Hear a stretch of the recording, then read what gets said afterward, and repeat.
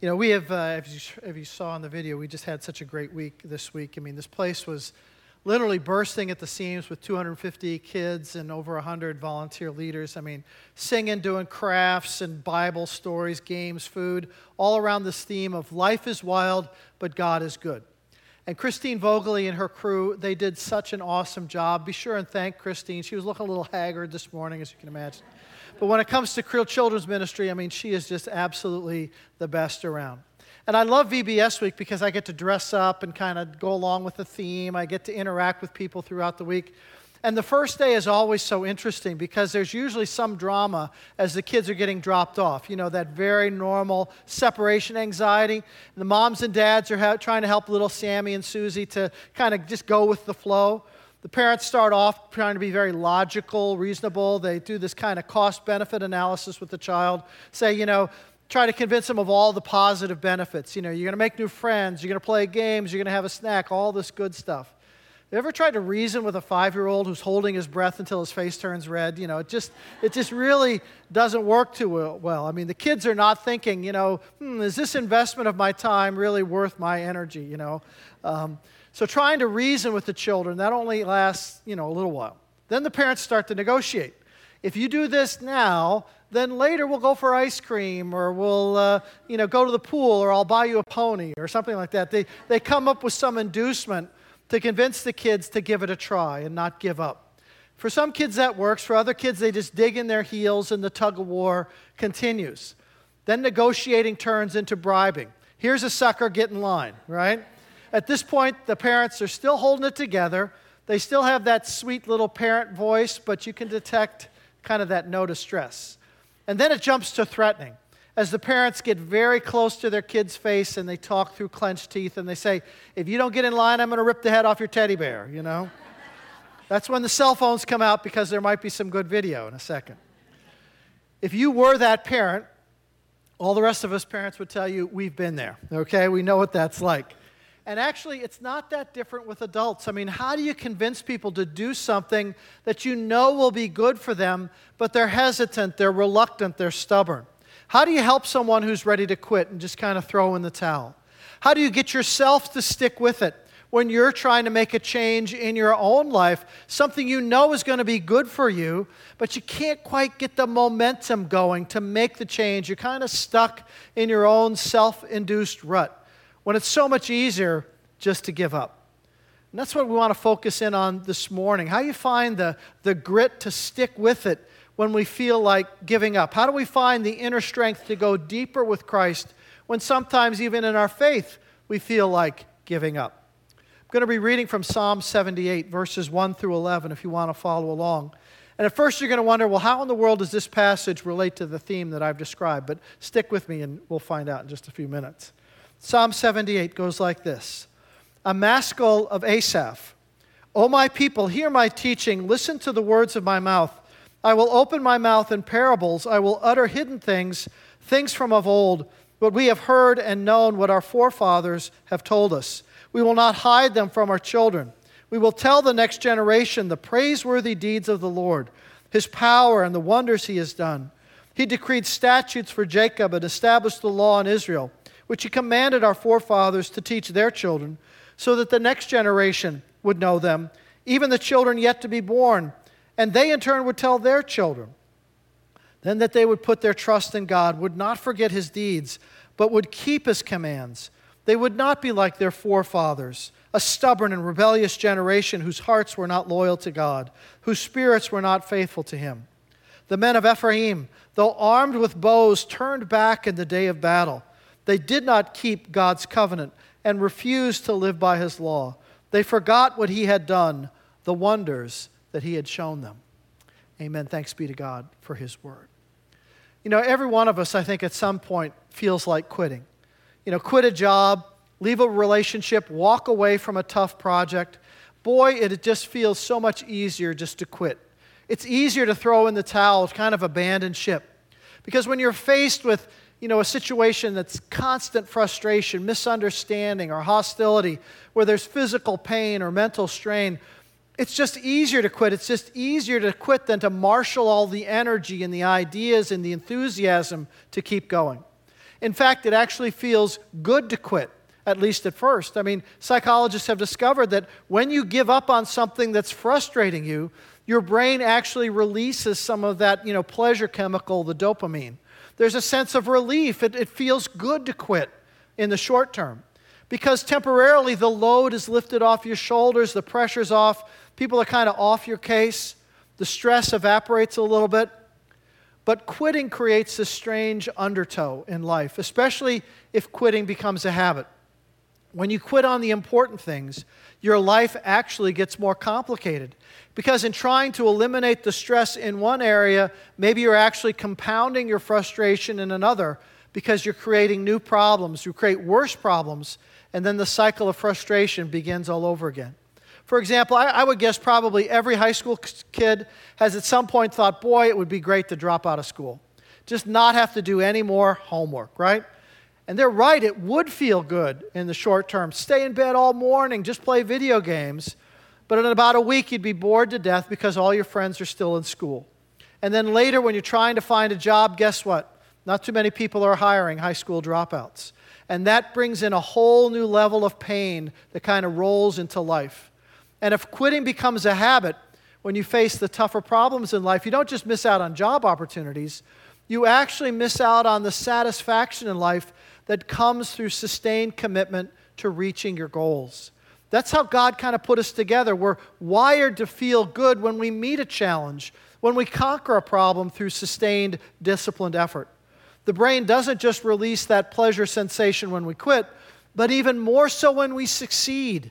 The brain releases that pleasure drug then too when we successfully conquer a problem. Sticking with something, seeing it through even though it's difficult and tough, gives us that great sense of accomplishment, of purpose, and a positive self-image. You discover, hey, there's more to you than you thought. This ability to stick with it is one of the things I think good parents want to pass on to their children. Don't give up. Even when it's hard, when your team is down and there's only a couple more minutes in the game, don't give up. When you're struggling with school or in finding a job or so many things, don't give up. I think I've shared this story before, but I remember it so clearly as a pivotal point in my own life when I was in middle school at Boy Scout camp. I had to take this, water safety test where you have to jump into the deep water with wearing your clothes over your swimsuit. And the idea is you have to take off your jeans, tie knots in the legs, flip them over your head, and blow air into them to create a temporary flotation device. I mean, it's crazy, right? How many people have actually had to do that? I know a lot of you. Okay, I'm not alone here. Boy, did I struggle. I mean, I just could not do it. I just about drowned trying to blow air into my stupid pants, I just couldn't tread water anymore, and I was ready to give up and swim to shore. But my scout leader would not let me quit. He was yelling at me. He was in my face. He was telling me, he was practically bullying me. He said, if you give up in a real life situation, you drowned, Ebert, so you're not going to give up. He was practically spitting in my face. And finally, after I'd swallowed like half the lake, I did it. I got enough air into my stupid pants that I was able to float. And I have to tell you, that event has stuck in my mind ever since. Why? Because it felt so good when I finally succeeded. It felt so good because it was so difficult for me to do. It felt so good because I discovered I did have some inner strength that I didn't know I had. There was more to me than I realized. And I'm so glad that scout leader didn't let me quit. He didn't let me give up on me. It was a great life lesson. It is good to meet life's challenges through sustained effort. We need the struggle. That's how we grow and develop. It's sort of like the butterfly coming out of a cocoon. It needs the struggle in order to strengthen its wings for flight. Without the struggle, the butterfly will not survive. And in the same way, we need the struggle, the stick-to-itiveness, because that's what actually makes us grow. So it's true in our relationship with God. This summer, we've been focusing in on God's message to misfits, and it's stories from Scripture where people were ready to throw in the towel on their relationship with God. But God is sort of like my scout leader. He will not give up on them. And God helps people move into a deeper relationship with Him. And their new beginning actually then has to be followed by a daily determination to follow Christ. A new beginning without a daily determination that means it's just going to fade away like last year's New Year's resolutions, right? Psalm 78 is a maskil. It is a teaching psalm. It's a history psalm designed to instruct those who hear its message. It begins by saying, listen, lean in, pay close attention to what the author Asaph is going to say. And he says, remember the past so that you can pass on these truths to your children so that they don't make the same mistakes. Verse 5, we will not hide them from our children. We will tell the next generation the praiseworthy deeds of the Lord, His power, His wonders done for His children. You've heard the expression, those who forget the past are destined to repeat it. And that was so true of ancient Israel. There was this discernible cycle in the Old Testament. The people of Israel, they'd get into some kind of trouble. They'd cry out to God for help and deliverance. God would hear. God would rescue them.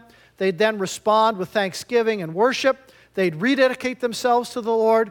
But soon, the memory of the crisis would fade, and their commitment would fade, and then until the next crisis, and the cycle would all start up again.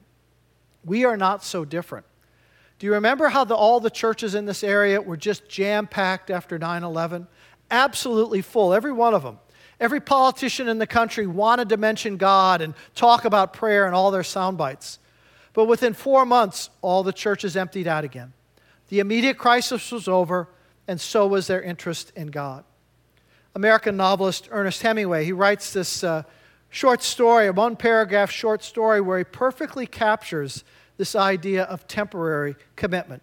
It's about a soldier during World War I who was hugging the side of his foxhole during an enemy artillery barrage, and it goes like this. While the bombardment was knocking the trench to pieces at Fossallata, he lay very flat and sweated and prayed, "Oh, Jesus Christ, get me out of here. Dear Jesus, please get me out. Christ, please, please, please, Christ. If you'll only keep me from getting killed, I'll do anything you say. I believe in you. I'll tell everyone in the world that you're the only one that matters. Please, please, dear Jesus."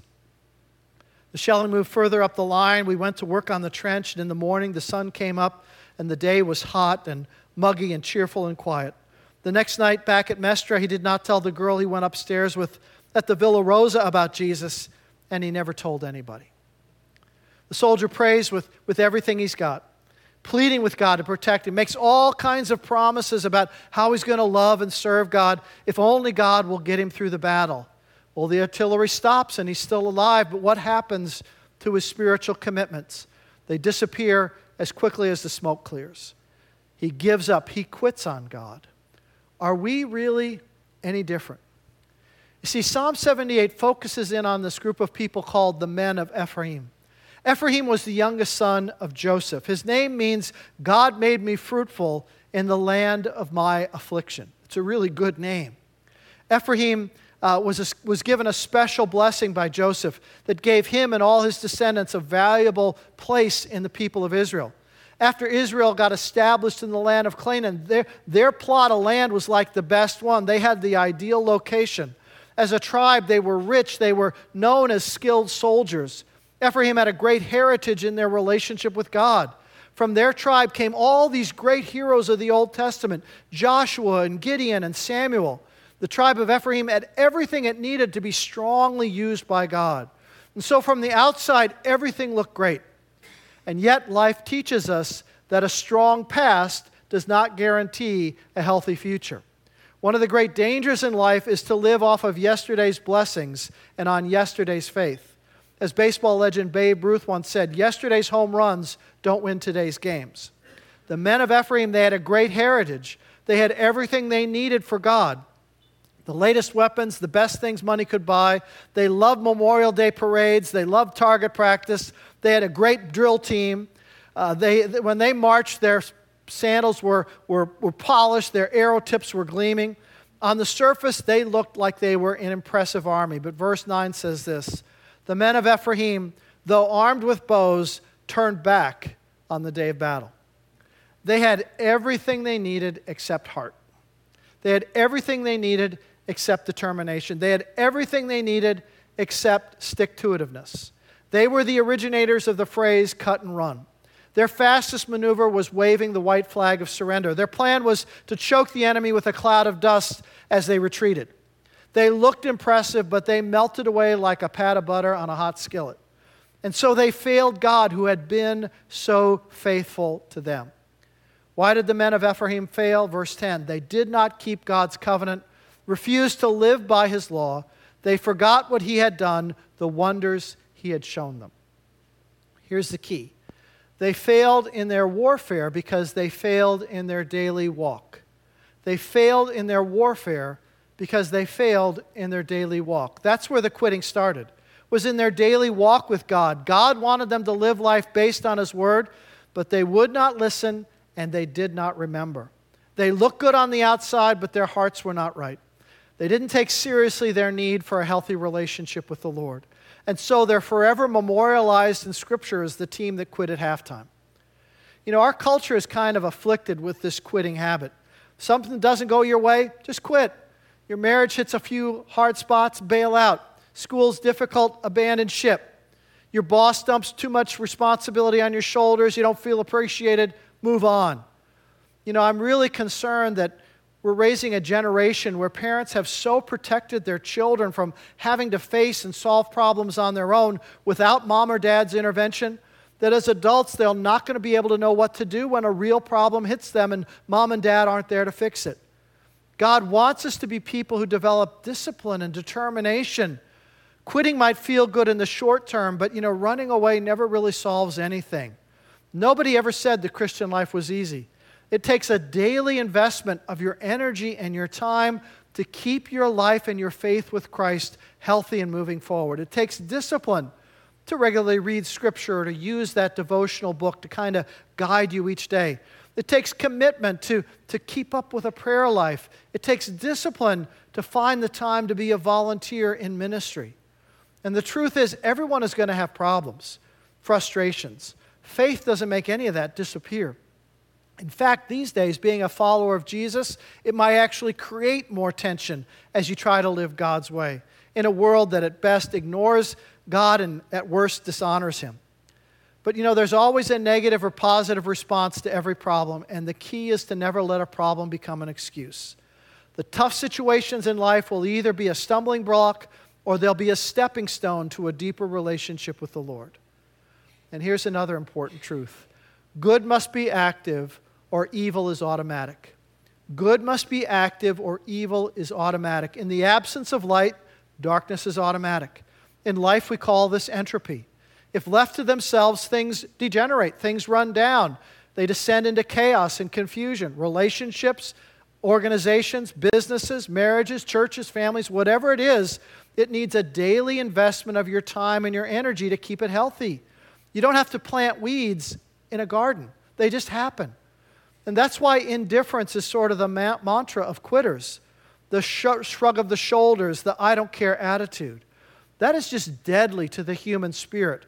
That's a life destined for depression. In the New Testament, the Apostle Peter said it this way, 2 Peter 1:3. Christ's divine power has given us everything we need for life and godliness through our knowledge of him who called us to his own glory and goodness. God has given us everything we need. The power, the presence, the protection of Jesus. We have everything we need to sustain a flourishing relationship with God, but we have to do our part. And that means first we have to dedicate. We actually have to give it all that we've got. To sustain this relationship, you've got to care about it. You've got to get stirred up. You've got to realize, like they say, you don't drift to the top of a mountain. You don't drift in your relationship with the Lord either. Faith in Christ takes daily, disciplined effort. You got to kind of turn up the dials and open all the faucets, put something into it. Enthusiasm is a decision that's emotional. Enthusiasm is a decision that's emotional. You have to win that inner civil war by wanting it bad enough. You got to win the inner battle, a godly resolve that says, I will, and the world has a strange way of backing up when somebody says, I will. Promise yourself that you won't give up. Promise yourself that you're going to take action. Secondly, communicate. If you need help, ask. Find out, who else has faced this problem? Go to them. Don't try to do it alone. Tell people about your struggles and your goals and your desires and what you think God might be calling you to do. Because when you keep it a secret, it's always easier to quit. By telling others, it provides you with kind of just this little extra motivation. people who will hold you accountable to pursue the dreams that God has given you. Communicate. Third, insulate from negative people. There are going to be negative people who want to drag you down because quitters don't like it when other people succeed. So they'd rather make you look bad. They poison the water. You know, if you're around people and their humor is always sarcasm, well, that's because they're putting you down because they don't want you to go up. Negative people want you to stay where you are, and so they sabotage your best efforts. And you need to avoid people like that. Find positive, inspiring friends and supporters, and pray that God would bring encouraging people into your life. And fourth and finally, celebrate. Let yourself feel the joy of accomplishment, of reaching your goals. Life is a battlefield, but it can also be a playground. So celebrate your successes, celebrate graduations, even your small personal victories. Reward yourself in some way. Give yourself a pat on the back and celebrate. Now there's one caveat here, because there is a time when the buzzer sounds and the game is over. Ecclesiastes 3 tells us there are times and seasons, and there is a time to stop, a time to move on. I remember when my dad decided it was time to stop chemo when he was battling cancer. That was the right decision for him in those circumstances. There are times when you should leave a job and move on. There are times when relationships are broken beyond human repair. And if you're in a relationship where you're being physically or sexually abused, you need to get out of that relationship right away and get professional help. You're not going to be able to fix it on your own, so you need to get out and protect yourself. But in most areas of life and in your faith, let's make a commitment not to quit easily. Go more than halfway so that it's easier to finish than it is to go back. Let's trust God to give us the strength and the wisdom and the courage to face our problems and then honor Him with our actions. See ourselves grow through the struggle. Grow to become the person God intends for you to be. Strong, courageous, and joyful in the journey. Don't quit. Let's pray. Lord, I thank you even for the negative example of the men of Ephraim, Lord, that we can learn from Scripture the importance of sticking with our commitments and finding that we grow through the struggle, that it's in the struggle that you meet us, Lord. It's when we go beyond what we've ever done before. That's when our faith has to grow stronger. And Lord, for anyone who is in that situation right now where they're feeling like they want to quit, help them to look back, like Psalm 78 says, to look back on all the ways you have been faithful in the past, all the ways that you have helped them surmount problems, and then trust that that same God is at work in this particular circumstance. Help them not to give up, but to find their hearts refreshed and empowered by the presence of your Holy Spirit. And in your name we pray, amen.